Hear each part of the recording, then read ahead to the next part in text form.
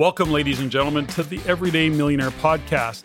My name is Patrick Francie, and I'm the CEO and managing partner of the Real Estate Investment Network. In addition to being a business owner, I'm also a real estate investor. I'm a coach, a husband, recently a grandfather. Now, along with that, I'm also committed to stretching beyond what I've achieved by continuing to elevate in living a fulfilled life by making a positive difference in my world. I'm going to invite you to join me as I delve into the details of the many wins of my guests in achieving their goals, along with, shall we say, the frustrations of the occasional deal gone wrong. Because my guests are here to help you learn by talking about what's real for them in business and investing in real estate. From the life they're now able to live to the person they've become along the way as they've pursued their dreams in having the freedom they've gained by building a sustainable financial future for them and their family. Good day, ladies and gentlemen, and welcome to this episode of the Everyday Millionaire Podcast. Before I introduce my next guest, I want to start by thanking you, the listeners, for your feedback to the show, as well as remind and even encourage you to send any of your comments, your suggestions, or your questions directly to me at ceo@reincanada.com. That's ceo@reincanada.com. And if you're inclined, I'd definitely appreciate it if you were to rate the show and comment on iTunes or Stitcher or whatever platform you use to listen in. And as well, a reminder to follow us on the Everyday Millionaire Facebook page. So thanks again for the feedback you provide the Everyday Millionaire team and I. It is definitely beneficial for us. It's appreciated and we use it, so keep it coming in. Let's get the show started. With the feedback I actually received from listeners, speaking of feedback, today's episode is actually a kickoff to what I'm simply going to call the Everyday Millionaire REIN member special segment. As many of you know, the Real Estate Investment Network is a national community of investors who are taking action in building their financial futures through investing in real estate. As a matter of fact, many REIN members follow the Everyday Millionaire, and I often have the opportunity to speak with the members about the show. So these special segments will be discussions with REIN members about their journey to achieving their goals, their financial goals, their lifestyle dreams, their contribution to their families and others. As I like to say, seemingly ordinary people working towards and achieving extraordinary results. So these are people that are inspired to share their stories with us and provide a look into what they've learned on their path as real estate investors. There's just so much to learn from others who have gone before us, and I just want to leverage the knowledge of the REIN community with listeners to provide some insights for those who care to share their stories and lessons. Okay, today my REIN member special segment guest is Domenic Mandato. A brief bio as introduction to Domenic is that he's the president and chief executive officer of Invest Plus REIT, or said another way, a real estate investment trust, which is a private real estate investment fund based in Calgary, Alberta. He is both the trust and the administrator and is the sole director of the administrator. He's a real estate investor and entrepreneur who specializes in the acquisition, renovation, and value enhancement of multi-unit residential and commercial buildings. He has successfully acquired, managed, and sold in the neighborhood of $50 million of multi-unit residential and commercial properties in British Columbia, Alberta, Ontario, Quebec, just over the last 18 years. Now, Domenic has spent the last 13 years building and managing Invest Plus. After years of putting together joint ventures and limited partnerships, he created a REIT that he felt would serve investors better from a yield, liquidity, and governance standpoint. Invest Plus REIT targets and focuses on properties in Western Canada. Domenic is a devoted father, he's a husband, and he's an active member of the Calgary community. He remains committed to ensuring his family's well-being through security of real estate. And he's been a long-time REIN member. He's been on our stage. He's become a good friend over the years. So without further delay, my guest, Domenic Mandato. Domenic Mandato, welcome to the Everyday Millionaire, my friend. I've been looking forward to this interview and want to say welcome to the show. Thanks, Patrick. Thanks for having me on the show. That's interesting, Dominic, is that I've certainly gotten to know you a little bit over the years as a RAIN member, and we've had a number of conversations of just business and life in general. You're the CEO and I guess the main guy at Invest Plus. What is Invest Plus all about? Let's start there. Well, Invest Plus really started off as just a business to buy multifamily and commercial buildings with, friends and family. And it started back in 2004 when my family and I moved to Calgary. And so right now we're a real estate trust. We're in the business of buying multifamily commercial buildings and allowing investors to share in the opportunities that lay ahead. So now you said you moved back to Calgary in 2004. Where were you prior to 2004?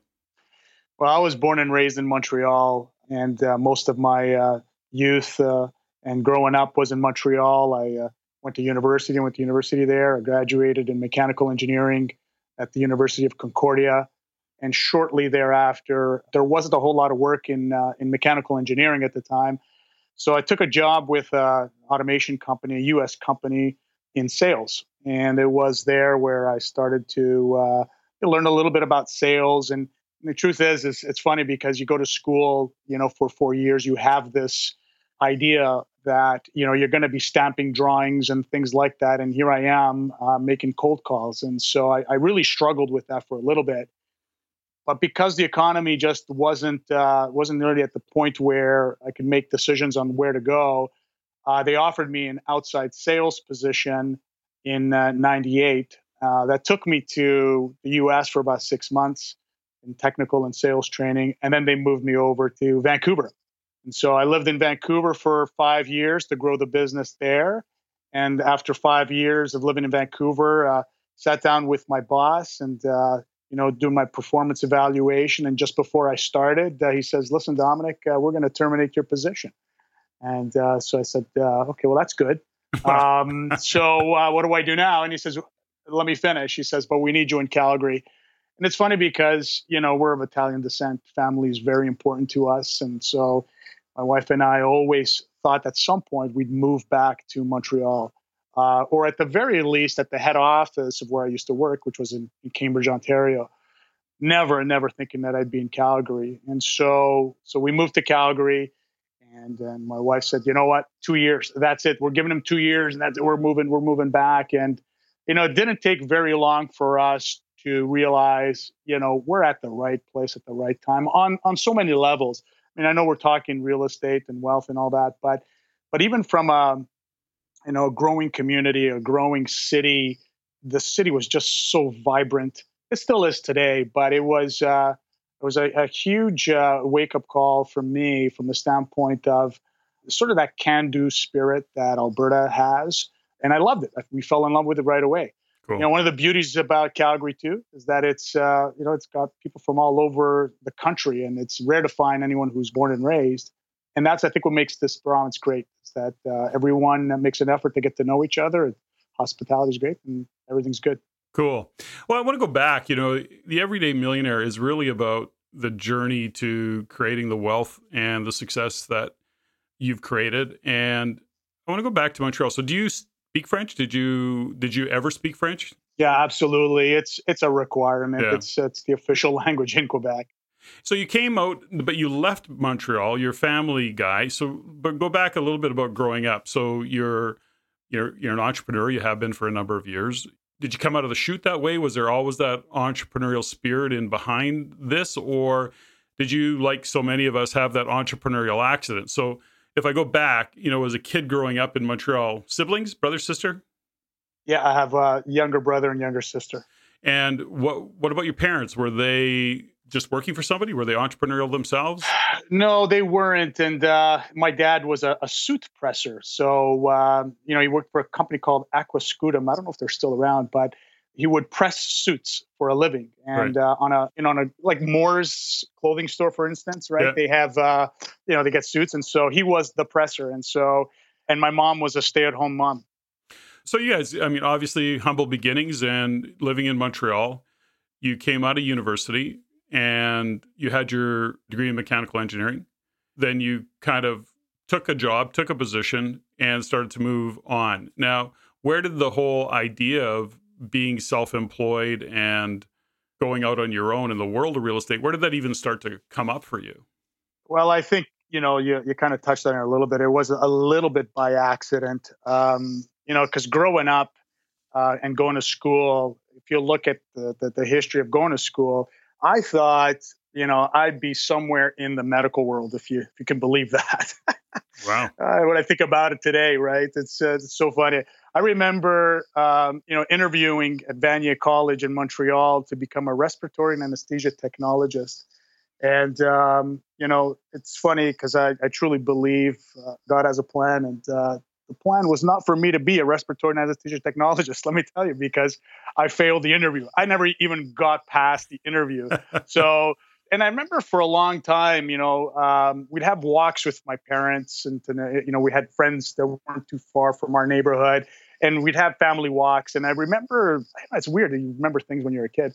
And my mom saying, Dominic, I think you'd be good in business. And I said, I hate business. I'm not interested in business at all. And I remember even in high school, I took economics 101 and I just was not interested. And so it's funny how that never really appealed to me until really I started my career. When I started working for the U.S. company and really moved out to Vancouver, I think what drove me there said, okay, this is going to be my life now. I have to grow this business. And in the process of sales, and this is the part that I think really turned it around for me is when I went to the US for sales training, I did not believe that I could sell. Of course, salesmen and sales work, it has that connotation of a sort of used car sales guy. And I just didn't want that. I wasn't interested in any of that. And yet, when I went there within about 2 weeks or 3 weeks of training, I said, this is exactly what I want to do. And so when I moved to Vancouver, and I had the territory of Kamloops in the interior, and so I'd call on the pulp mills and the sawmills and all that. What I was doing is I was also talking to a lot of business owners. And it really intrigued me to see these businesses grow and the decisions that were being made on what they're buying, how they're growing, and so on and so forth. And so there's this thing that they say that when a man gets to about the age of 24, something in their mind just clicks. And for me, it was right around 24, 25. And I realized, I think I want to go into business. I don't know what it is, but at some point I'm going to go on my own.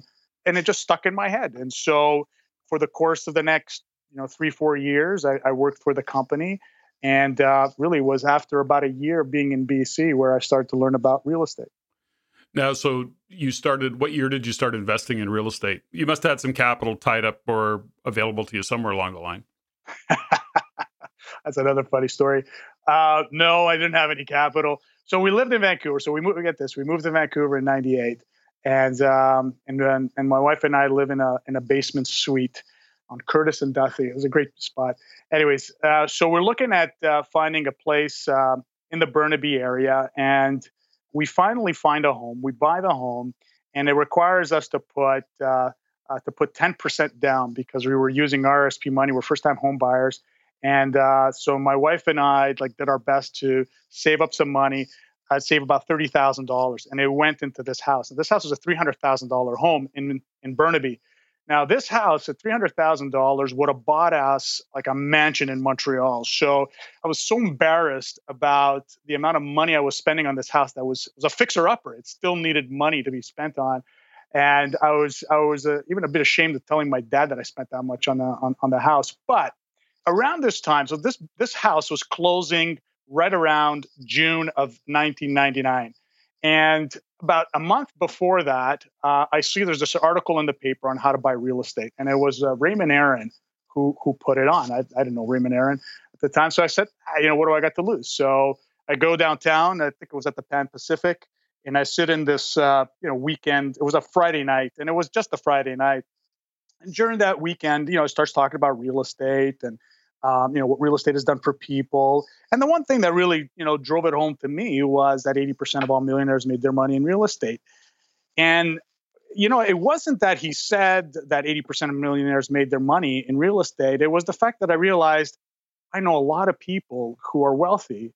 And yeah, in fact, they are all tied to real estate somehow. And what upset me was, I've got like my Uncle Don, my Uncle Louie, a whole bunch of people and family members who had, were very wealthy. And you see this growing up and you're going, yeah, they have money. You could just tell, Uncle Dom, he's got money, he's got a lot of land, he's got this, got that. But you never really connect the dots until boom, this moment comes up and you go, wait a second. I know he's made a lot of money in real estate. Why hasn't anyone asked them how they made their money, right? I was a little bit upset over it because I thought to myself, in our culture, it's almost disrespectful to ask how you made your money because, it's insinuating you want some of their money or whatever the case may be. But in reality, what I found out later in asking them how they made their money, they were open doors, right? It's like, this is how I did it, and on and on. And you start to see the patterns and those patterns, and you start to follow over the years. It's saying, well, if it worked for him, it's going to work for me. And in fact, that's what happened. So, but we bought that house in June of 1999. By the end of that weekend, I bought my first piece of real estate, and I hadn't saved up any money. In fact, the program that they had is they were selling condos, and they said, look, let's use you can buy a real estate with a credit line. So of course, I didn't know what the heck a credit line was at the time. And they looked at our income. They said, yeah, you qualify. And so we went and got an RBC credit line, an unsecured credit line to buy a condo in Edmonton. Now, I was super pumped. My wife, on the other hand, like devastated, just absolutely like scared out of her mind, crying. And her biggest concern was for me to tell anyone that I just bought a piece of property in Edmonton when we had just bought this place in Vancouver. Her biggest fear was, please don't tell anybody because, if we go bankrupt, what are they going to say? And on and on. And I said, okay, well, look, you support me on this, I'll support you on that. And so we both agreed that, I wouldn't share that I bought that property. Now, being in sales, of course, there have been years over the next couple of years where we've done very well. And every time there was a big check that came in, my colleagues would ask me and say, hey, what are you going to do with that money? Are you going to go on holidays or whatever? No, I'm going to go buy another piece of real estate. And so we did that and went and I bought a place in Maple Ridge. Then we bought a place in St. Catharines, Ontario, and in Montreal as well, so on and so forth. And so we accumulated about a half a dozen properties that way. And then we moved to Calgary. So let me take you back a little bit to something you said, because I see this a lot with REIN members and just individuals that I coach from time to time in either in real estate or in business. And that is, you had your significant other, you had Rosa, your wife, who is really freaked out, afraid for whatever her fears might be built around. Did she have a story around real estate or, a bad experience maybe in her past with her family? She saw something. And then, because what I see often is, how do you create an environment for success in business, real estate or other, when the two, your significant other isn't aligned with what you're doing? And so obviously she trusted you in spite of her fears. And did you find that as she gained more confidence, you were able to just keep going, or was that always a bit of an uphill battle for you two? No, you know what? I think she trusted me reluctantly. Now, where does that come from? I think it came from upbringing a little bit. I don't think they had bad experiences within her family, but her parents also very hardworking. Immigrants from Italy. Dad was a barber. Mom was a seamstress, and so just was led to believe that the way you earn your money is through working. Hard work. And hard work. That's it. Just hard work. There's no fault in thinking that, but there were other ways. And so the truth is that the reason why I think I'm successful, I know I'm successful and we are where we are, is because of my wife. Because while she was reluctant, I promised her that I wouldn't tell anyone. But then what happens is then you start getting success and you say, oh yeah, I just bought a piece of property. Oh yeah, and I also own this. And then, family starts to question going, wait a second, how much have you bought in the last 3 or 4 years, right? So I think what happened was in the first couple of years, sure, things were a little bit tight. There's still a little bit of uncertainty, but I did my best to convert. Here's where I think also helped. That Friday night, when I sat in that seminar, I knew that if I ever wanted my wife to support me, I had to have her come to the seminar. because I was so moved by it, and not because of what they said, but because at that point I had realized this is exactly what I'm going to do. This is for me. It's real estate. It's being an investor. This is for me. It's like when you come up, at the early days of Rain as well. I'd always come back from the events, and still today to this point, I come back and I'd be like super pumped, right? And I realized that if I come back with that feeling of, oh, I'm so excited, I want to go out, that the only way I'm going to convince my wife is that if she comes and hears that message as well. And so while she was reluctant and nervous, secretly I think she believed in it as well. She was just nervous. And then over time, I think seeing the success and seeing that things were still working, we're still paying our bills, I think that gave her the confidence. So that sounds like a definite fork in the road for you when you went to that particular seminar and you heard Raymond Aaron speaking about real estate, giving you a context and seeing the possibilities for it. Was that what it was for you? Was you looked at this fork in the road and you went, I'm going to take this one because this makes sense to me? It did. I mean, it wasn't like I decided at that point, hey, I'm going to be Invest Plus, or, we're going to transact $50 million worth of assets. Nothing like that. It was, you know what, this is how I'm going to create a nest egg for our family. That was the only thing. It wasn't even that I was going to create a company. I was going to build a company. It really only started off as, you know what, I'm just going to buy some houses and create some wealth for my family. So that was one of the forks, that's for sure. There was another fork that was going to take me the other way, though. Well, okay, but let's talk about because we hit those forks in the road. We're both old enough, me quite a lot older than you, but at the end of the day, we can look and reflect back and see those forks in the road that actually they changed our lives in terms of how things move forward. For you, was that one of them, or what was the other fork in the road that you could have seen, when you look in hindsight? What other direction could you have gone, do you think? Well, during those years, it's funny because, so we buy this property, and we buy a property in Maple Ridge, and we had about 3 properties. And this property in Maple Ridge was a freaking disaster. I mean, I didn't know anything about property management, and I had drug trafficking going on. I had terrible tenants skipping on rents. It was one of those first properties that I bought, and it got to the point where I wanted to sell. And it got to the point where I became a motivated vendor. I put in money, I renovate this property, I fill it up, and I rent it for a couple of months, and then the problem started. There were 3 suites, basement and an upper floor. And the owner previous to me had converted the 3rd bedroom on the main floor into a bachelor. And so on paper, this thing cash flowed really well. The trouble was I couldn't get all 3 filled up at the same time. Every time I filled one up, one would leave, and so on and so forth. And then there was just too much traffic. And what happened was, at some point, I decided I'm going to put up on the market and sell it. And I had this older gentleman. His name was Mr. O'Hare. I remember from like it was yesterday. Mr. O'Hare looked at the building. I'm having trouble selling it. Nobody wants to buy it. I wanted to sell it for, it was like $170,000. All I wanted was like maybe a $10,000 profit on it. He seems to be the only interested party. And so I sat down with him. He makes me an offer for $150,000. Now, $150,000 would have got me just my money back. And I just wasn't prepared to sell it for no profit. So I said, no, you know what? I'm not really interested at this point.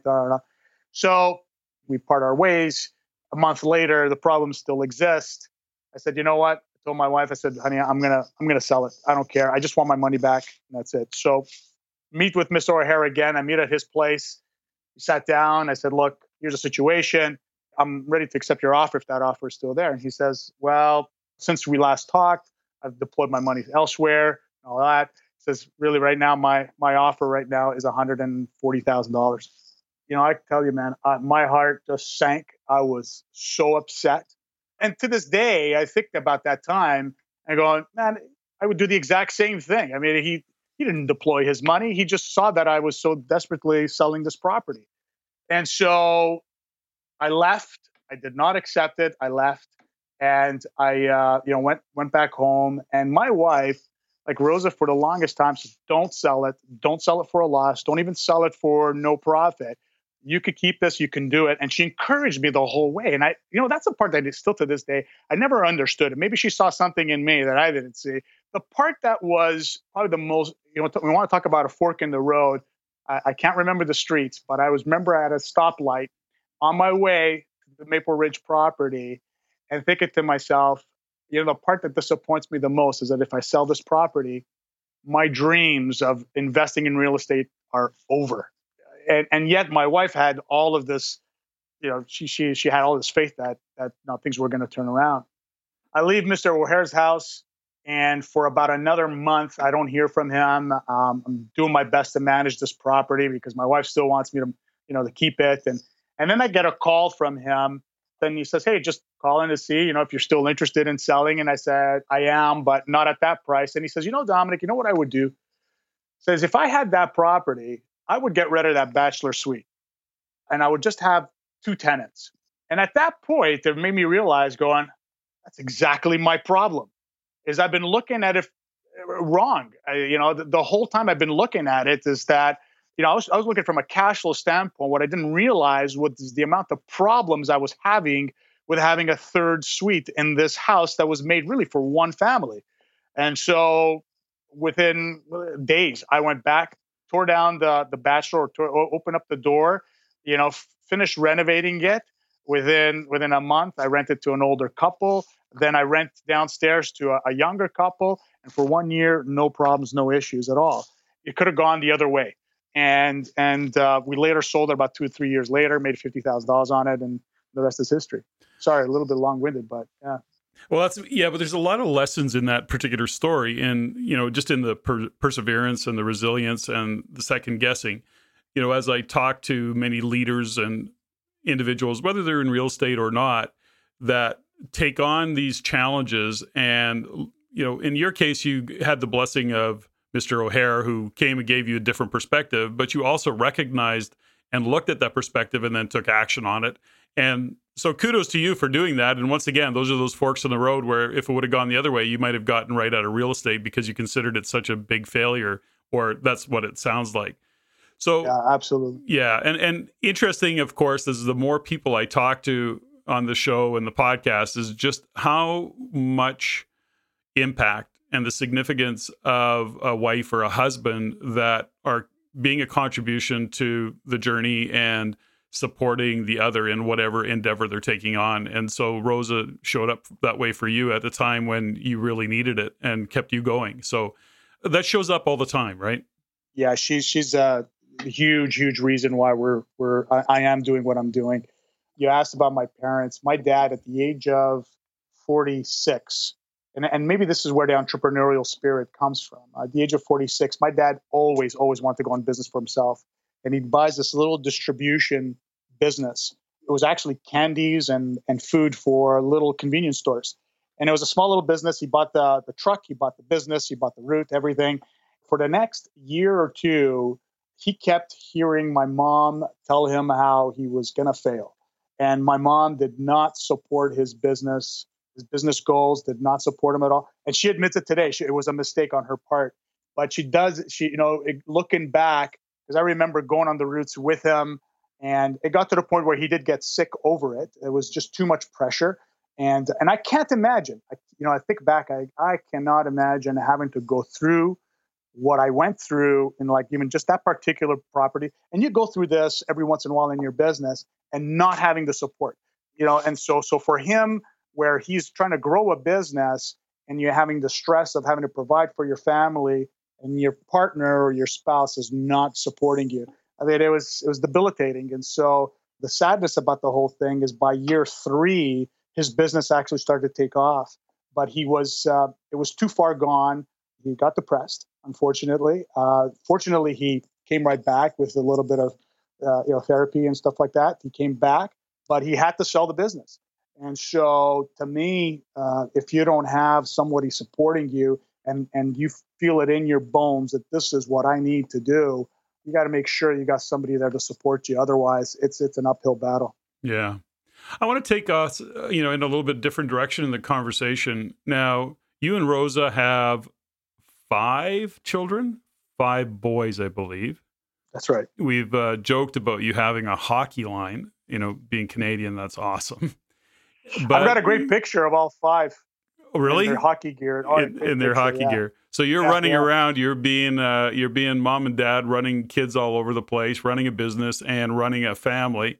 What do you bring forward in terms of how you even raise your children, given what you think about business and what you're doing? Is there a philosophy that you and Rosa have around the boys? Because what's the age? What's the age now? Because you've got a couple of them that are certainly getting older now, not like growing up older, but they're mature. Yeah. They're maturing. Yeah. Yeah. We've got our oldest is 17 and our youngest is 6. They're about 2 or 3 years in between.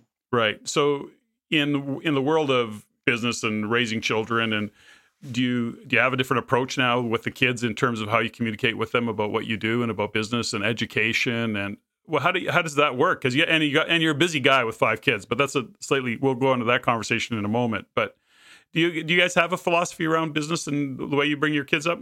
Yeah, absolutely. From my standpoint, when I first started this business, for a long time, I thought to myself, I'm doing this for my kids. I'm doing this for my kids.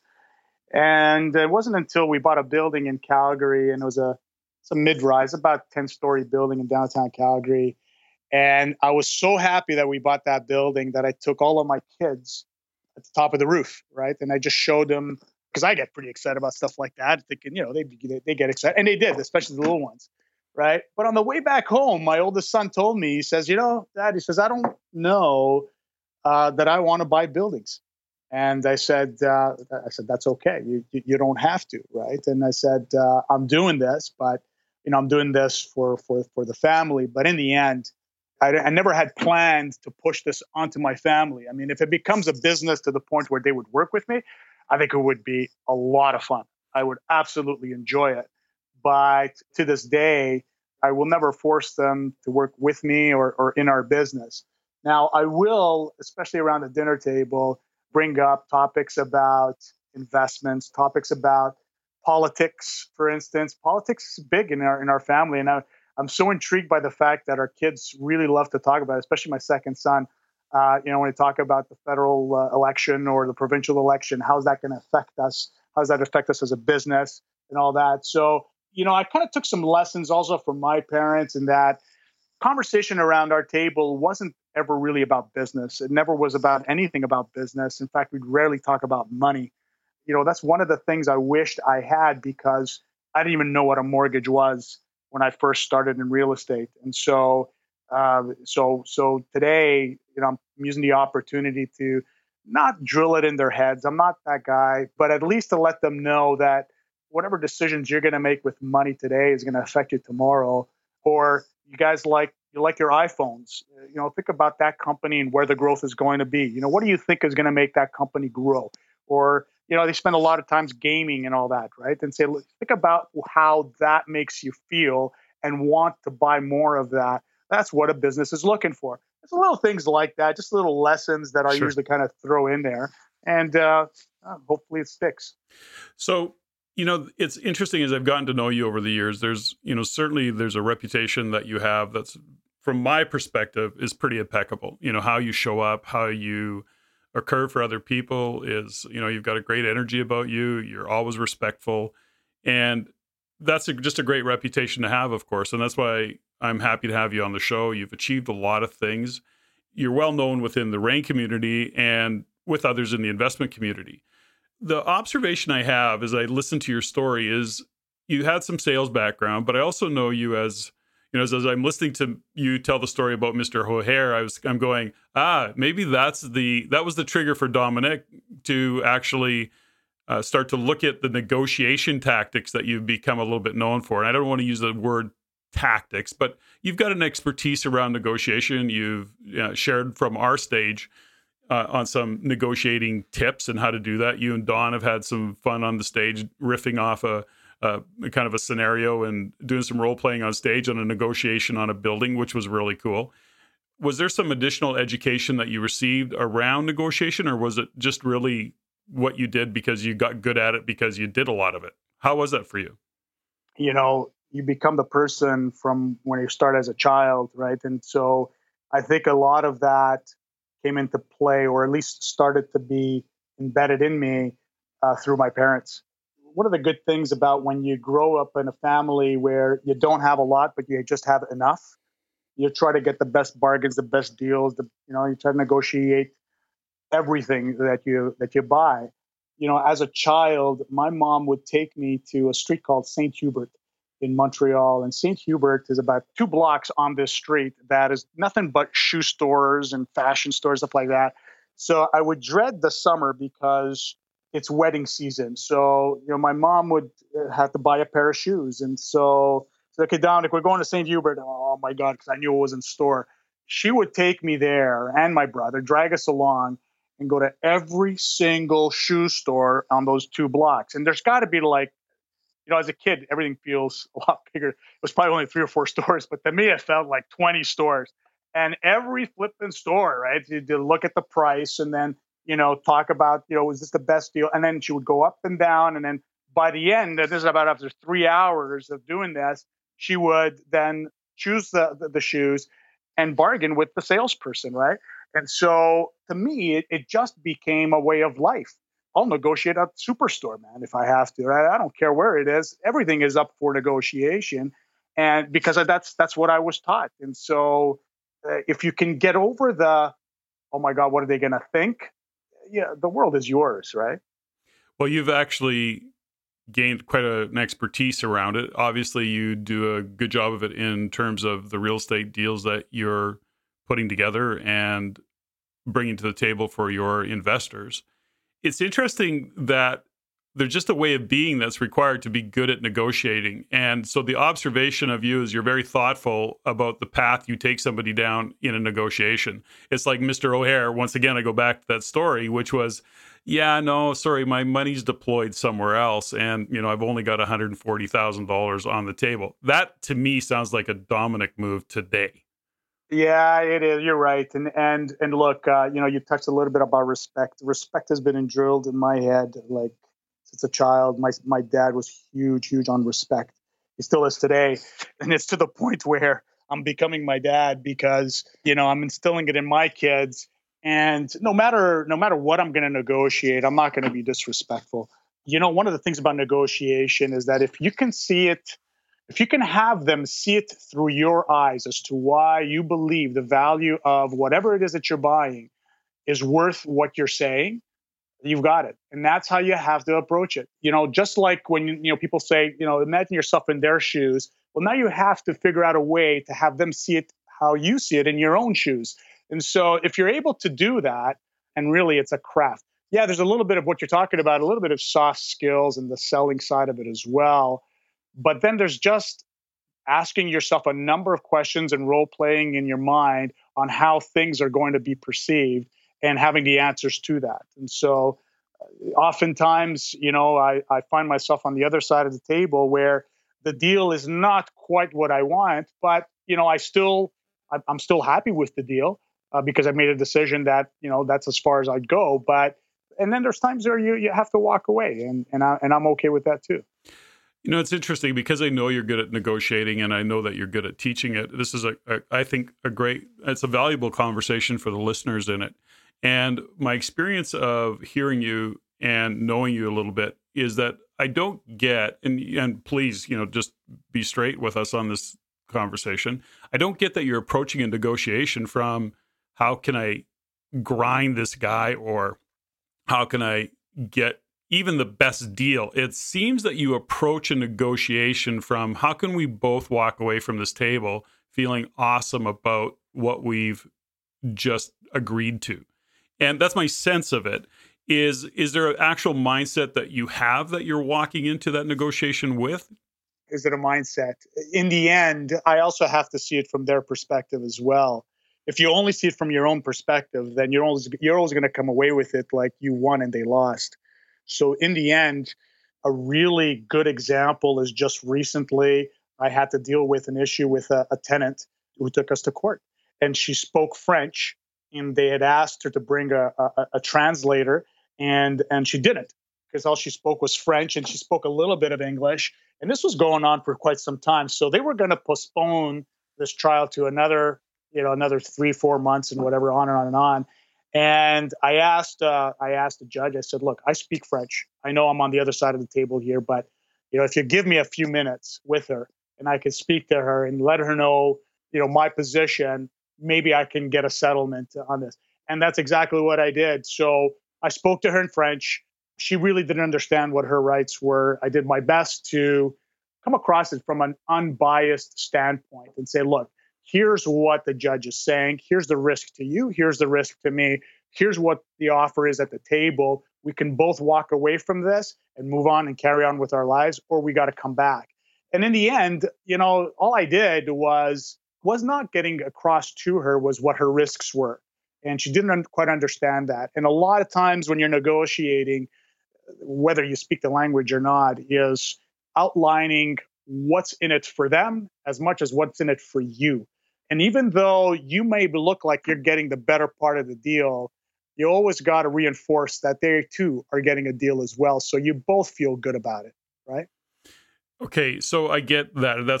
That's how I see and that's how I hear you when you're talking about negotiating. And once again, because you've been on our stage. So just off on another bit of a tangent, because when I look at what drives the success or what supports the success. Now, when I look at success, I mean, we call this show The Everyday Millionaire, and there's certainly the financial part of what we're talking about achieving. But I often am looking at and listening to my guests through a lens called who are you being? How do you show up? And because in this case, I know you and have had several conversations with you over the years, my impression of you and how, once again, your reputation is that you're a strong leader. Your ability, negotiating aside, how you show up is around your ability to lead. As a business owner, as somebody who is driving success, is not driven by money, but wants to earn money. Was the leadership that you've gained, did you do that on a post-secondary education? Did you learn by the School of Hard Knocks? Did you have a mentor along the way? Where did you gain the leadership skills that you have? I don't know. It's funny because I wasn't the guy who always got promoted. In fact, a lot of times where I thought I should have been promoted and never did. And so it's funny. I've had mentors along the way. One of the things my dad told me as a kid is, always hang around with people who are smarter than you. And it's funny because as a kid, I took that as an insult. Saying, what do I want to be the stupid one, right? I want to be the smartest one in my group, right?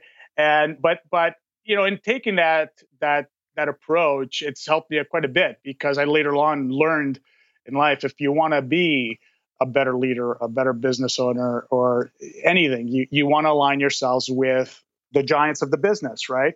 And so for me, I think it's been a combination of the people whom I've met over the years and emulate a lot of the best practices that they use. I've had great parents, loving parents, and that was a big part of that. I have a great wife. I've got, I have Rain. I have you. I had Dawn. Raymond Aaron. It was a phenomenal salesman. And all of those things. And I don't know. I think a bit for it. Like sometimes I kind of ask myself those questions myself.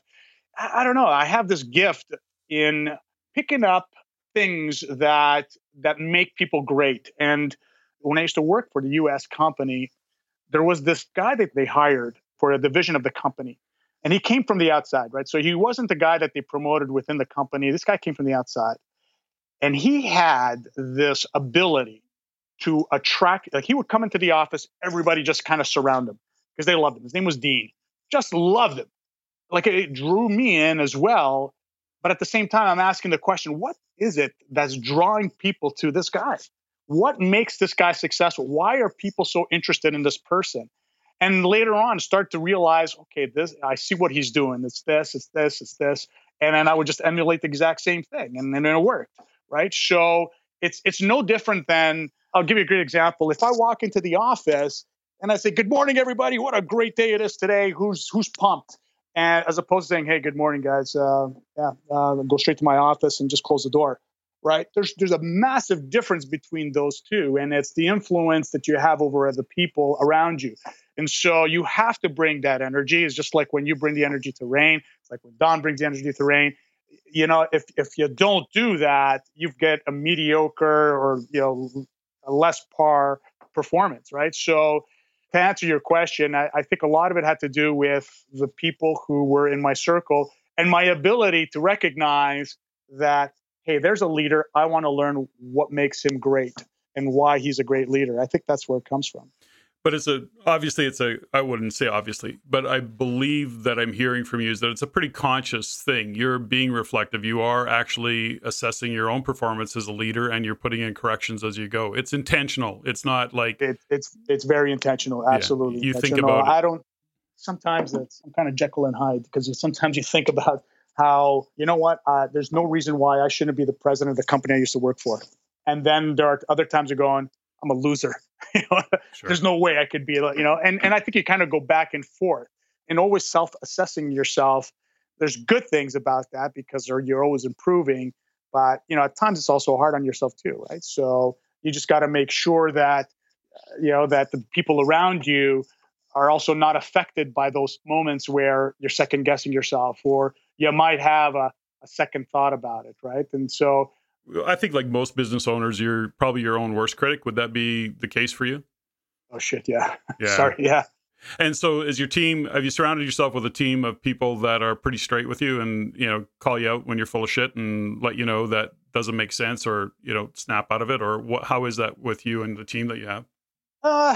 Yeah, I would say so. But the problem is when you're the boss, I try to create an environment around me where people will say, "Look, this is not working," and I encourage that. It's important not to have a huge ego. If we go to a conference or like today, I'm in Comox and meeting a bunch of advisors. I want to be meeting with the advisors. I'm not that guy who has to sit with all the big bosses all the time. I'd like to hear it from the ground level. So for me, do I have people who call me out? Sometimes though, when you're a little bit lonely at the top and you're thinking that you're making all the right decisions, sometimes you got to learn the hard way as well, right? Is there a practice that you have on a day-to-day basis? You've got, of course, you and Rosa are running a busy household with 5 boys, no doubt about it. You've got a very busy business. You're doing what you're doing in that. Do you have a practice that, supports all of those things? When you're into the world of leadership, when you're into the world of running your business, how do you look after yourself? How do you look after your family? Is that taking you some time to kind of dial in those? Are you good at it yet, do you think? Or how does your day start? That's probably my biggest self-critique is, am I being the best parent that I can be? And not because I'm not there for the children. There's a number of things. So let me back up a little bit. The one thing that I noticed in sort of starting my career in real estate, I started noticing, or just in general, looking at successful people, like uber successful people, I started noticing a trend a long, long time ago going, okay, what I can see is that this person is very successful, but there's a price to everything, right? And no matter how much success you can have, there's a price to pay.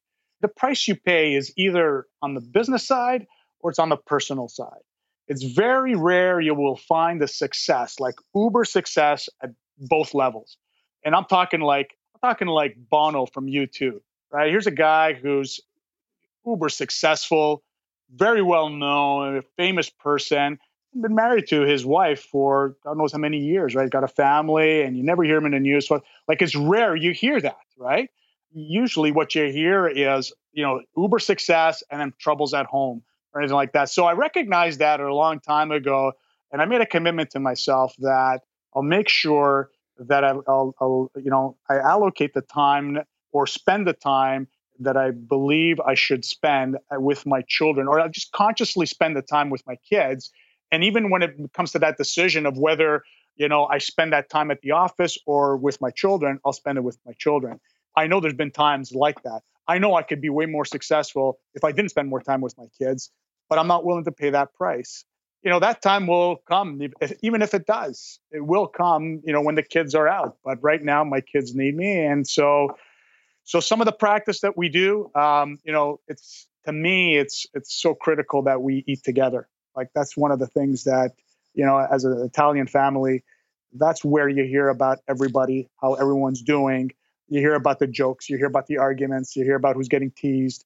The dinner table is the core of the family, right? And so, but of course, with hockey and with activities with children, it sometimes gets in the way. So we don't get to do that, but we do consciously make an effort to wait around a table. And, just little things that we learn is that nobody starts eating until mom sits at the table and when everybody's around a table. So little things like that. And then, okay, now let's say grace, let's eat, and let's start the conversation. Going back to the self-critiquing, I'm wealthy because of my children. I'm wealthy because of my family. I'm wealthy because of having healthy kids. What I struggle with a lot is because I have so many children, I'm always concerned that I'm not spending enough time with each one on an individual basis. I'm sometimes envious of the $1 million family, the two kids, the amount of attention that they must get, right? Versus for my kids, right? And I know there are times where they want to spend some time with me and I'm just exhausted, right? And so sometimes I do, sometimes I don't. And I struggle with that. So, like our oldest son, he's 17. He's an incredible athlete. He's playing football. It's his third year playing football, and he's got I don't know how many universities looking at him as a possible for a possible scholarship. And never would I thought that would have happened. I mean, I'm so proud of him of what he's accomplishing, but I also know that at times he does not ask for help because he thinks we're busy, right? Sure. And because we're always running around, and so that's the part that I struggle with a lot. It's interesting. On a recent interview I saw with a lady who was divorced, abusive relationship, got kicked out of the house, had to raise her 3 children on her own. And years later, when the kids grew up, I mean, she really struggled, basement suite, 1 bedroom. And when she reflected with her children with them on their growing up, they remember the times that they spent together and the fun that they had doing what they did in the environment that they were in.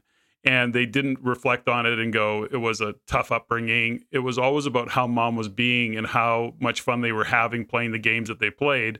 And it had nothing to do with money or actually going to Disneyland or any of those things. It was really just about the home environment and the fun they had. So, I talk to parents often that feel guilty, and I don't hear that you're feeling guilty. I hear that you're wishing that you could spend more time with the kids. And I think that's normal.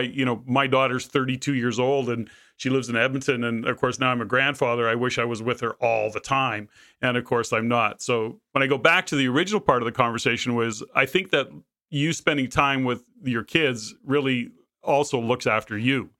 And that's a big part of what you need to look after yourself. Yeah, absolutely, and that to me is key. Family comes first. What do you do besides that, though, Domenic? You're a healthy guy. Are you pretty active? What do you do to look after yourself on your alone time? Are you going to the gym on a regular basis? Do you start your day pretty early? What does that look like? Are you as active as you want to be, or how are you setting your life up in that regard? You know what? I am pretty active. Usually my day starts off at 6 a.m. I've got a little gym downstairs in the basement, and I'll usually work out there. So that way I know I have the time to put in a full workout. And so, that's one of those selfish, but also, considerate things that I do. Because I am working out, I do feel better. I still run with the kids, to still play sports and all that. So I play a little bit of hockey too during the winter season, a little bit of golf. But the truth is, I play golf, but I just play for the social aspect of it. I'm really not crazy about the sport because I'm a hacker. But other than that, I'll do that. But usually my day starts off with working out, looking after the kids before they go to school. I'll usually read a quick passage and then in the Bible, and then a quick prayer, and then head off to work. That's sort of the typical day for me. For me, that's what grounds me. I don't like talking about how I'm faithful and I'm a Catholic and all that, because I don't know. For me, to some degree, we're all hypocrites, and I'll start with myself. But I do what I can to keep me centered into what is important.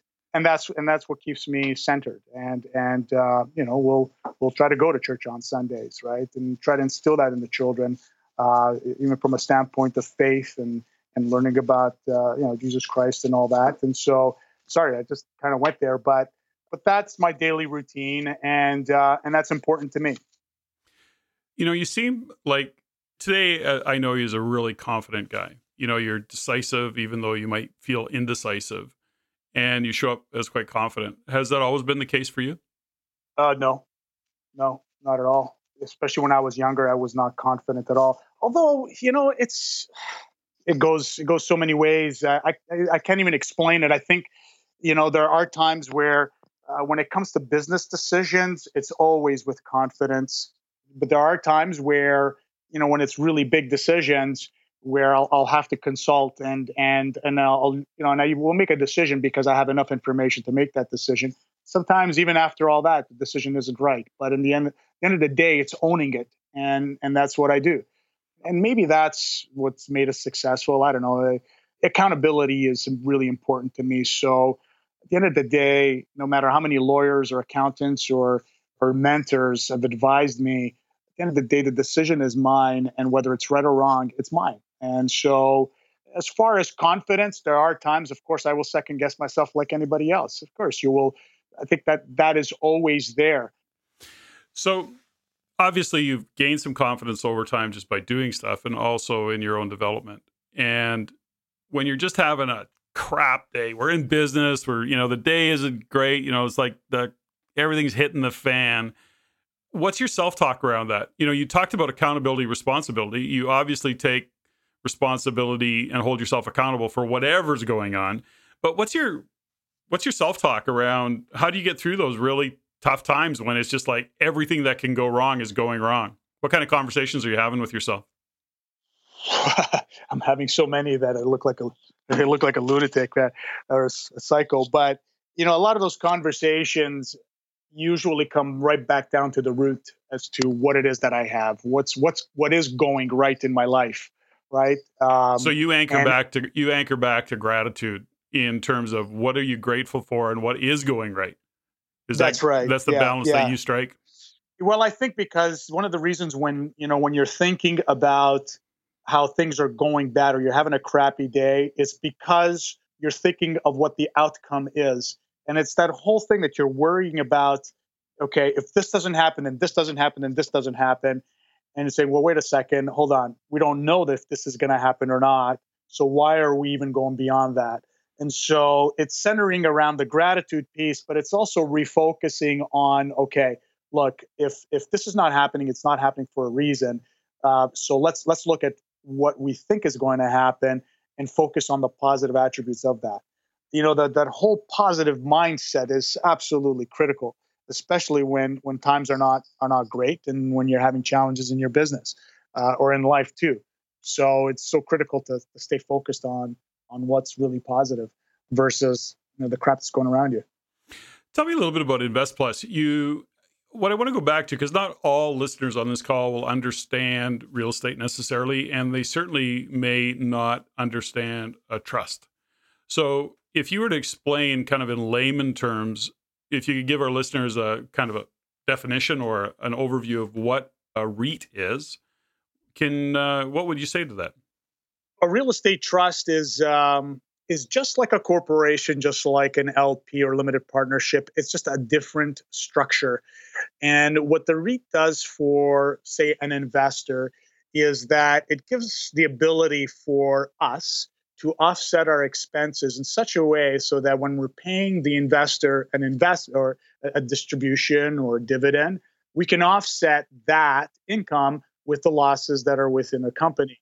So, for instance, last year, there was some income we distributed to our clients, but because of the losses that were attributed, through, compensation to our staff, costs in terms of governance of our company, costs that are attributed to just running a business, because we're able to flow that through to the investors didn't pay any taxes on that distribution. And so it allows the investors to hold part of a company that buys multifamily commercial buildings while at the same time earn distributions in a very tax efficient manner. So you obviously are working with real estate no, I shouldn't say that. You're working with individuals that are trying to create wealth. And are they fairly sophisticated, or are they just kind of day-to-day folks that are saying, well, this looks interesting, I have some money to invest, and a REIT is one of those things that I think will work? Or like, where is that? How does that fit in the world of creating wealth and creating success? Are these sophisticated guys, or are these just laymen who are looking for a place to park cash and invest capital? It's a combination of the two. Our business has moved into an area now where the majority of our investors come through an advisor or a wealth manager of some sort, and their clients range from your average Joe earning $100,000 a year to a multimillionaire who just sold their business. It's really the whole range. There are some stipulations in terms of who can invest with us. There are some regulations or some criteria that they have to meet.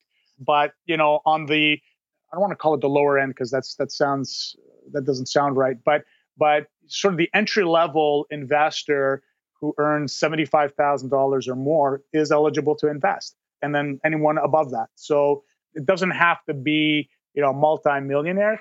The typical client is the client who has no time, who doesn't have the ability to buy a building on their own, and just wants somebody to look after, or just want to be able to park some of their money in Western Canadian real estate in a company that has accountability, has a track record, and is looking to grow.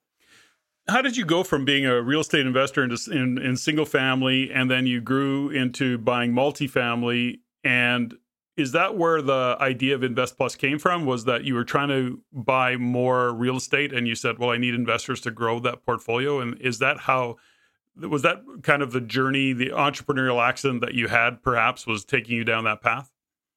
Yeah, I mean, from 2004 to 2008, we were buying buildings through joint ventures, where we would take, 4 or 5 investors together. We would, put our money into a corporation, and the corporation would buy the building. And then it wasn't really till 2008 where I've exhausted all our friends and family and saying, okay, well, I got to decide whether we're going to create a business out of this or just keep doing what we're doing. And I made a decision that this is where I was going to go. So we started to raise money into what we consider the general public. I'm not talking about the stock market here, but just the general public, and where there's regulations around that. You have to have an offering memorandum and so on and so forth. So without getting into details, there's a lot of regulation around that today. And back then, it was just becoming what it is today. And so we used the opportunity there to align ourselves with financial firms that allowed us to raise the capital. So we started to do that for the next 5 years, and we grew the business to about $50 million. We had bought about 17, 18 buildings.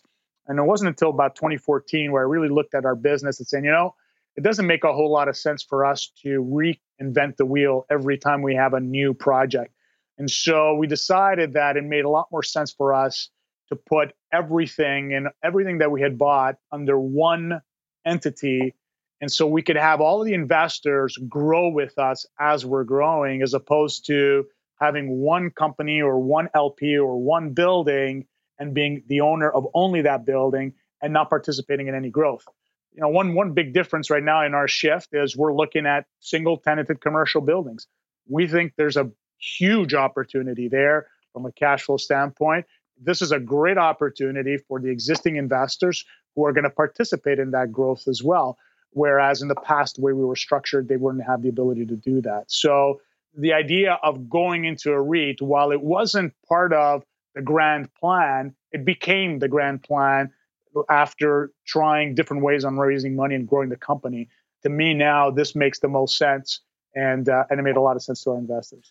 So it's been a journey of hard work, fake it till you make it, since you bought your first property in, back in the day in, where was it? Burnaby, I guess. And so here you are today in Calgary and running your REIT and running a business, running your team, and looking after investors. That's been quite the journey for you. Lots of hard work, lots of stress, I'm sure. And you've managed to have 5 kids along the way. And so you've been a pretty busy guy, and you show up to be pretty significant in a lot of people's lives. I want to Well, thank you. I want to kind of go off on some tangents here and get a little bit reflective as we kind of wind down and come to, to some more personal stuff, perhaps just thought processes, because I've always found that with great leaders like yourself and guys that have, or people, not just guys, ladies and men who have had some great success, is they just have some interesting thought processes. And so what advice would you give your 20-year-old self in knowing what you know today? I mean, it's a fairly common question. I don't know if you've ever had the chance to give some thought to that. What would you tell your 20-year-old self today, knowing what you know? That's funny. From your perspective, you said, we've grown a lot. And the one thing, it's this: focus on yourself.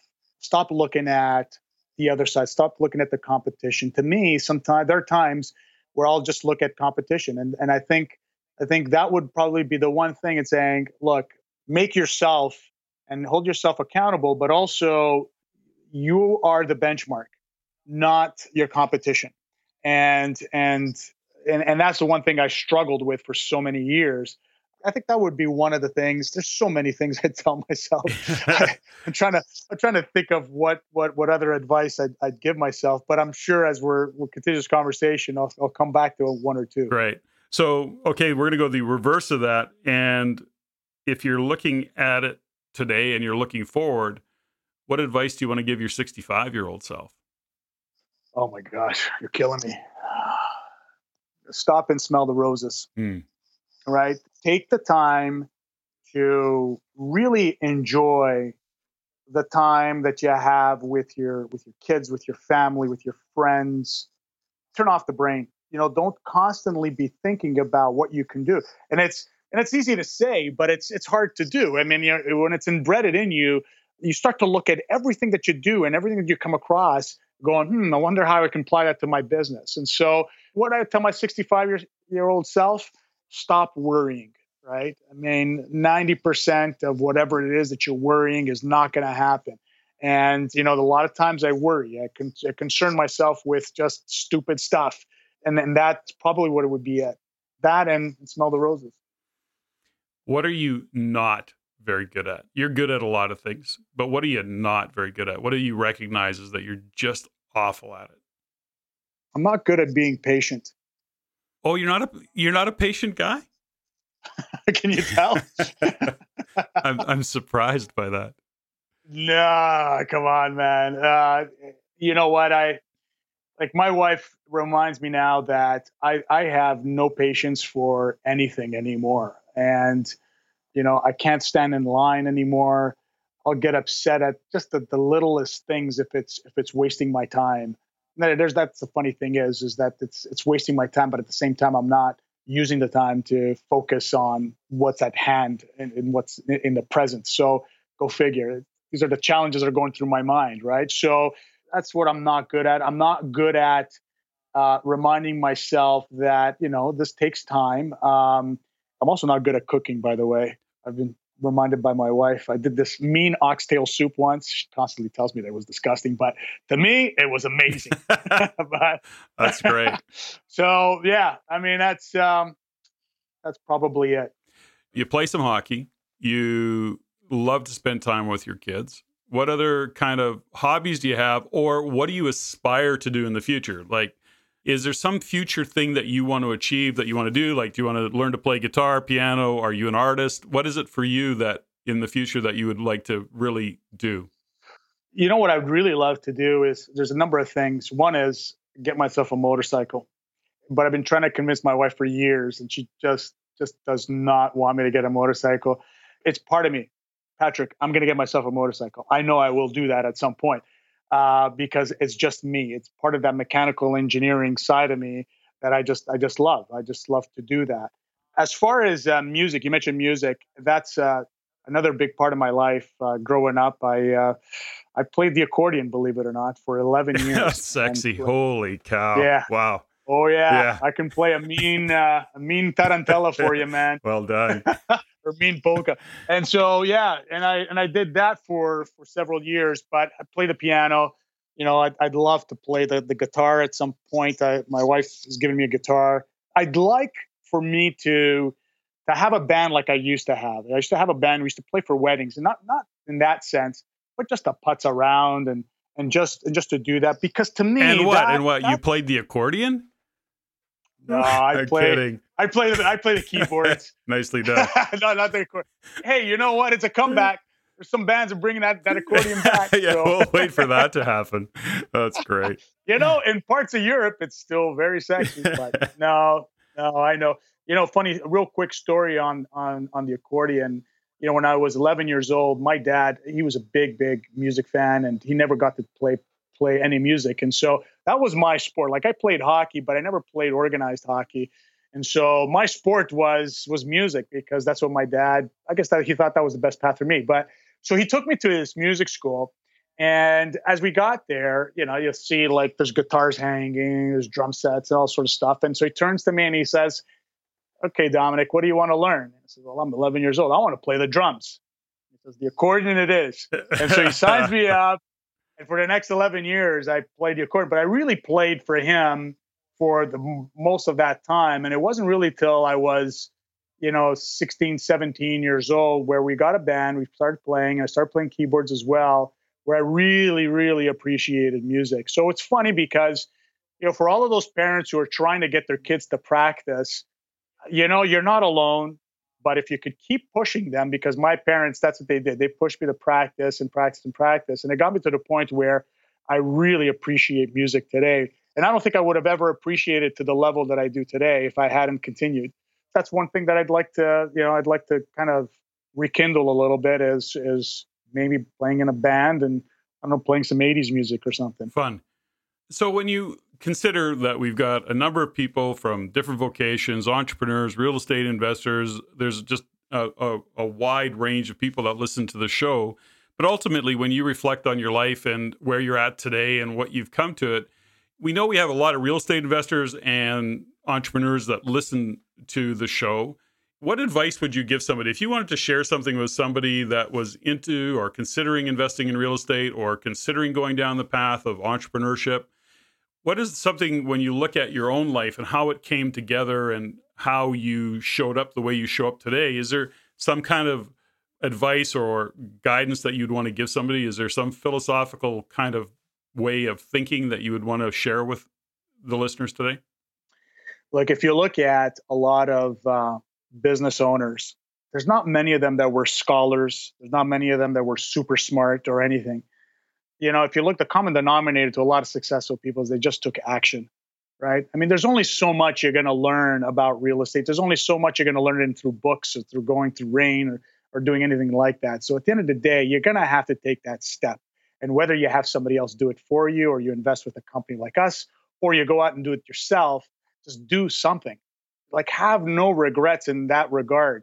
Just sometimes I remind myself that, geez, I don't have a second shot at this. I only have this one shot.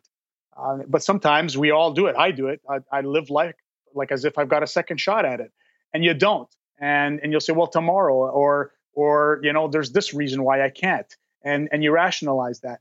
Look, at the end of the day, going back to that example with my parents, and I want to make one thing very clear, is that my dad went into business, and after 3 years, he had to sell it. And you're telling me all these great things about me and my business, and I appreciate it. I thank you for that. But to me, I just don't look at it that way.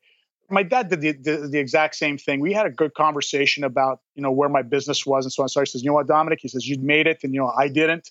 But it's great to see that you did." And I told my dad, I said, "Now, you know what? You did it as well, because you took action." And at 46 to boot, with very little education, and Italian is your first language, and you barely understood English. So for all intents and purposes, really, you had the cojones to go ahead and do that, more than me. What you didn't have is you didn't have the support of mom, and my mom, she did her best. Today, looking back, she says, I should have supported him. So she completely understands that.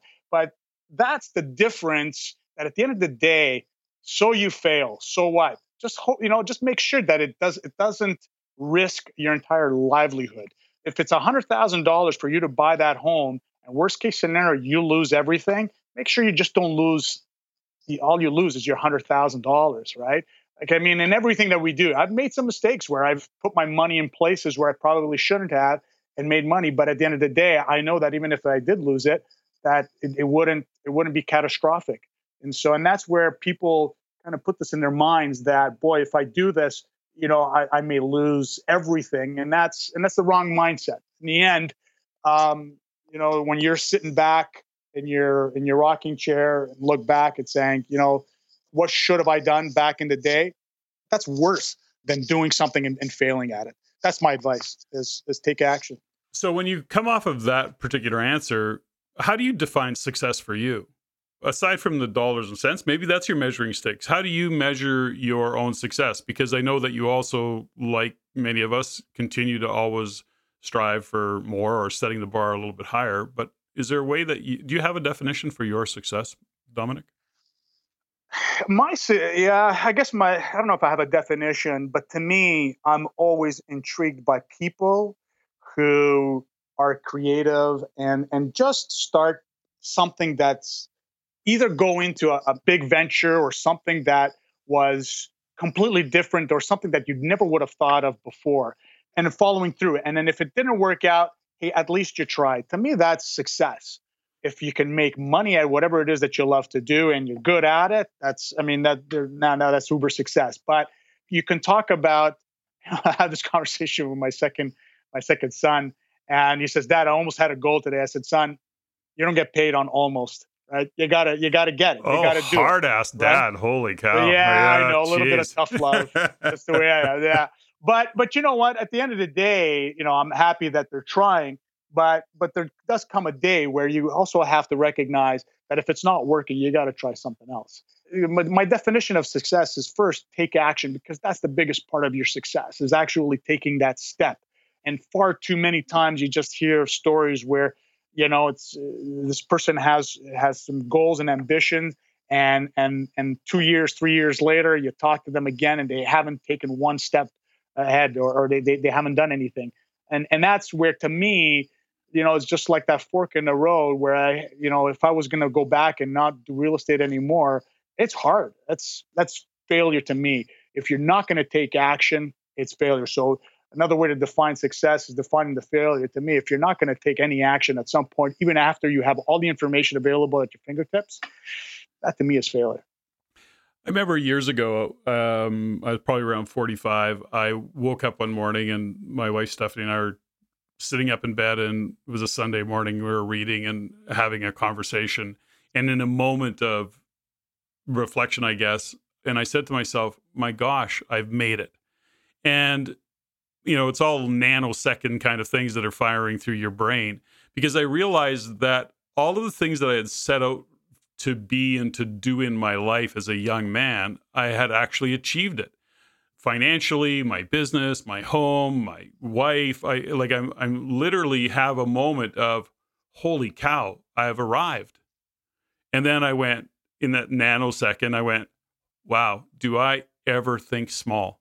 And it was years ago that happened to me, in that nanosecond. Have you ever had that moment? Have you ever had a moment where you woke up and go, geez, I've made it. I've done really well? I think I have. When I bought the first multifamily, for me, because I've been so hard on myself for years, it's always been other people pointing it out to me, and me not really appreciating the fact that I am where I am. But also, I've also been taught, right? It's been brought up as to not, don't make that ego, or don't make that get to your head all the time, right? So it's always kept me centered. But the one thing for me that I know is that today, for sure, I know that I haven't made it, because to me, making it is, I've had to have a huge impact on, I don't know, on life, on someone or something, or you know what, I don't know. I have this inner need to help. I don't know what it is. It's embedded in me somewhere.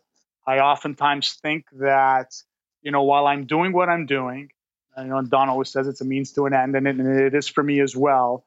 but there's something greater out there for me. I don't know what it is. It's just this feeling that I have, and I don't know. I don't know why I went there, but well, I think it's an important part of. I think it's an important part of your character. I think it's there's a number of the leaders, the individuals that I know that are what I look at and admire about the qualities is their desire to be a contribution to the success of others. Now, part of what drives you, I know, and is that you want your investors to be successful. You want your children to be successful. You contribute, I know, with RAIN members and the role that you play and the guidance that you sometimes give in those impromptu conversations that you have with somebody standing there. And we all, at some level, have some significance in our ability to be a contribution. And I see you that way. Is that where you sometimes create from, or is that kind of what gets you out of bed in the morning, is being that contribution to, in this case, I'm going to say your investors, but there's others that you're doing. Is that what I'm hearing?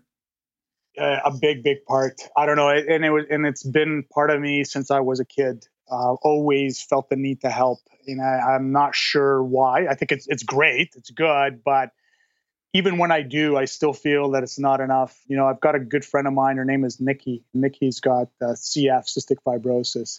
And I was introduced to Nikki about 10, 12 years ago.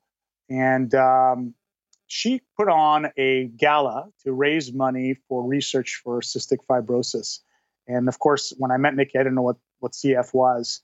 Today, of course, I do know. It's sort of the degeneration of your lungs. And it's basically your immune system is so bad that you can catch just about anything. You're on this diet of pills, 90 minutes in the morning, 90 minutes at night, and on and on and on. Anyway, so I was introduced to Nikki, and when I met her and saw what she had done with all of these conditions and raising money to help others like her, I couldn't help but think to myself going, what the heck is my excuse? And so she really inspired me to work with her. So I'm on the board for the Summit Foundation for CF. I have been for the last 10 years. And we're helping raising money for CF. And to the point where, every year we do this. So far we've raised about $2 million, which is great. We've got a microbial clinic at the Foothills Hospital in Calgary.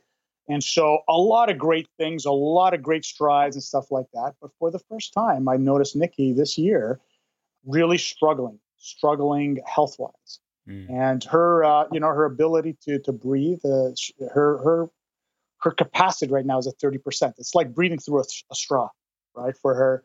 And it just dawned on me going, geez, what else could I do there, right? And although we've helped, and I've helped in so many ways, whether it be through contributions from investors, where it's been sponsorships, ticket sales, whatever the case may be, I can't help. And people always ask me, saying, what's your connection? Well, my connection is just Nikki, and because I have healthy children, I feel obliged that I have to help. And even though I still feel that it's not enough. I don't know. It's this constant. I don't know why I feel that way, but it's just the way I guess I am. That's great. An admirable quality, I think, in any leader, in any successful person, is that contribution that they want to be. There's one question that I often ask, because there's always some interesting stories around it, or can be some interesting stories. I don't want to say always. What's your biggest failure that turned out to be a blessing in disguise? Anything for you? Yeah, probably my biggest. I always come back to this one. It was when I was in university for mechanical engineering, and my grades weren't high enough, and so they had put me on probation in my third year. That if I didn't get my GPA high enough, they would kick me out for 1 year. And sure enough, my grades weren't good enough, and they expelled you. I don't know what they call it again. I forget what the terminology that they use, but I was out of school for a year.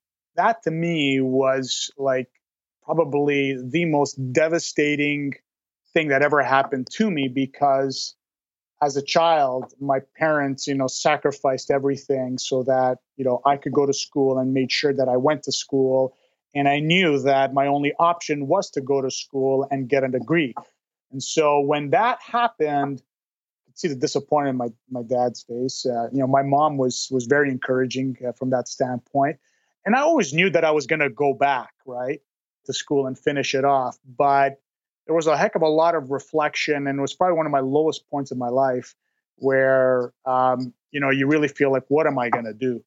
But throughout that year, I worked. I worked at Costco, of all places. So, my dad said, well, look, if you're not going to go to school, you might as well go to work. And so I went to work at Costco.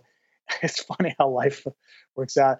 One of the guys I used to work with every morning, 4:30 in the morning, would work out and we just, pack stuff, right? And this guy is one of those guys that, ever come across a person who is so smart and you're going, what are you doing here? Right? Like they're just intellectually smart. This guy was more of a philosophical guy. And we got talking about how I got kicked out of school. And I told him that, the big part of why my marks or my grades weren't there wasn't because I was partying or anything. In fact, I was doing the exact opposite. I was working really hard. It says I would just put so much pressure on myself when I'd go in to, write the exam that I would just blank out. I wasn't good at writing tests. And so he says to me, let me get this straight. So if you fail, what's the worst thing that happens? I said, well, I guess I got to redo it again. And she goes, so what's wrong with that? I said, well, I guess nothing. And it just was like one of those moments I go on, I can't believe I've been putting myself so much pressure on myself. And that was the one thing that was causing me to get my grades down or was causing me to fail. That when I went back, I changed everything completely. In fact, one of the habits that I did have is that I would admit that I wouldn't pay attention in class a whole lot. I would just read through the book. But then what would happen is I'd read through the book, and if I didn't understand it, well, the teacher's not there to answer any questions. And so what I did is I made sure that one thing that I noticed is that, and I tell my kids this, I tell university kids this, is that you will not be tested on anything that the teacher does not talk about in class. So if you can take as much notes, and if there's anything in class that the teacher teaches and that you don't understand, you make sure you get that question answered. And if you got to ask it 3 times, ask it 3 times, but make sure you understand it and take as many notes as you could. And that's exactly what I did. And what happened is from that moment, when I went back to when I finished school, my GPA was greater than the first 3 years combined. And it was just a different mindset, just better organized, asking questions until you're satisfied with the question and you're answered, and don't put that much pressure on you. And the biggest thing for me too was also reminding myself, going, if Jim can do it, if Sally can do it, why can't I? And that's why I go back to this whole action thing, right? It's like, look, it's not like I have a special gift. It's not that I'm blessed with more talents than the next guy. It's just that I took action, and I recognize that even the big business leaders that are out there, you too can be that person. It's just you've got to you got to take action, and you got to do all of the things in place, right? So are you willing to fail? Is there a place when you talk about taking action? Do you have a willingness to fail? Would you say that is one of the things that we all, I guess, have a fear of failing, but we take action, you take action. Is there a place where you are willing to fail? Yeah, absolutely. If it's for the right thing, I'm willing to fail at it. Absolutely. But then at the same time, while I am willing to fail, the cost cannot be, so you mitigate risk. You mitigate your risk. I mitigate risk. Mitigate the risk. You don't swing for the fence every time. That's not your game. No, I'm not going to get into a business that I don't know anything about and just, worst case, putting my investors' money in. I'm not going to do that unless I've dipped my toe into it, unless I know that if worst case scenario, I can at least get my money back or whatever the case may be, right? Cool. Okay, so as we wind down, Mr. Mandato, tell me something. What's your most embarrassing moment? Oh, my gosh. I'll tell you. Okay, here's one. Okay, so when I was a kid, loved candy, of course, like most kids. But there wasn't a lot of money in the house to begin with. But what I would do is I would take a quarter from my mom's purse every once in a while, and I'd go buy candy. And so one time I went to this convenience store near the place we used to live, and I come out with this massive sucker in my mouth. Right, like I could barely get my mouth around this thing. Right? It was so big, right? And who dries up? It's my parents. And they see me with this candy. They know that I don't, I don't have any money. Like, where did I get the money to get that? Right. Yeah. And so I had to fess up. I said, I got it from mom. Right. And, it wasn't a pretty sight, I'll tell you. Not only I was embarrassed, I was ashamed too. But in the end, I did make it better, because when I got my first job, the first check went to my mom. Awesome. And these are all for all the quarters that I took from. Well done, Domenic. Well done. Okay, so when you get to heaven in the pearly gates, what do you want God to say about you? I guess I'd want him to say that you've used all the talents that I've given you. You weren't greedy. You made a difference in people's lives. As cliche as that sounds, you've helped when people were in need. No matter what, there's always a way. As much as we're talking about business, the finances, all that stuff, there's a personal side to everything. And so long as I feel that I'm not getting taken advantage of, as long as I, feel that I'm doing the right thing, that God looks at me and says, you know what, you've done everything, and you've lived life to the max on every level, right? So I taken advantage of all of the gifts that he's given me. What are you most grateful for? My family, without a doubt. My kids, my wife, my parents, my in-laws, my brother-in-law, brother, sister. Family is probably is number one. It's always been that. I'm grateful for, for the upbringing. I'm grateful for the patience that my wife has for me. And I'm grateful for my kids, that they're also patient with me, and that, they always seem to amaze me. And, sometimes the way they think, how they joke around, they just bring so much life into the house. I'm so grateful for that. They remind me of what's important. Domenic, I want to say thank you for, participating and being on the show and sharing some of the insights that you have. My observation around you in what you've been successful in is that it's really also part of who you are, and how you created the wealth that you've created is through humility, through being supportive of others, and being a contribution. I admire the success that you've had from that perspective, in that who you're being is pretty remarkable in general. I'm really, really honored to have you on the show, and there's lots of great lessons and insights that I've taken away out of this conversation. I believe that the listeners, that as they listen to this, will pick up lots of great nuggets of insights and information. So I want to say thank you. Thank you for having me on the show, Patrick. I really admire what you've done with RAIN, and I'm forever grateful for still being a part of this group and being a friend. Thanks, pal. Ladies and gentlemen, thank you for listening. If you found value in the podcast, please take the time to rate and review and share with others. Share with your friends. As it is my goal to always improve and to provide the highest value for you, the listener.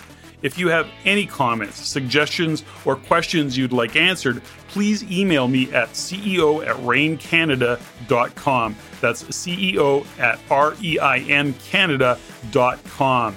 I look forward to hearing from you. And until next time, Patrick out.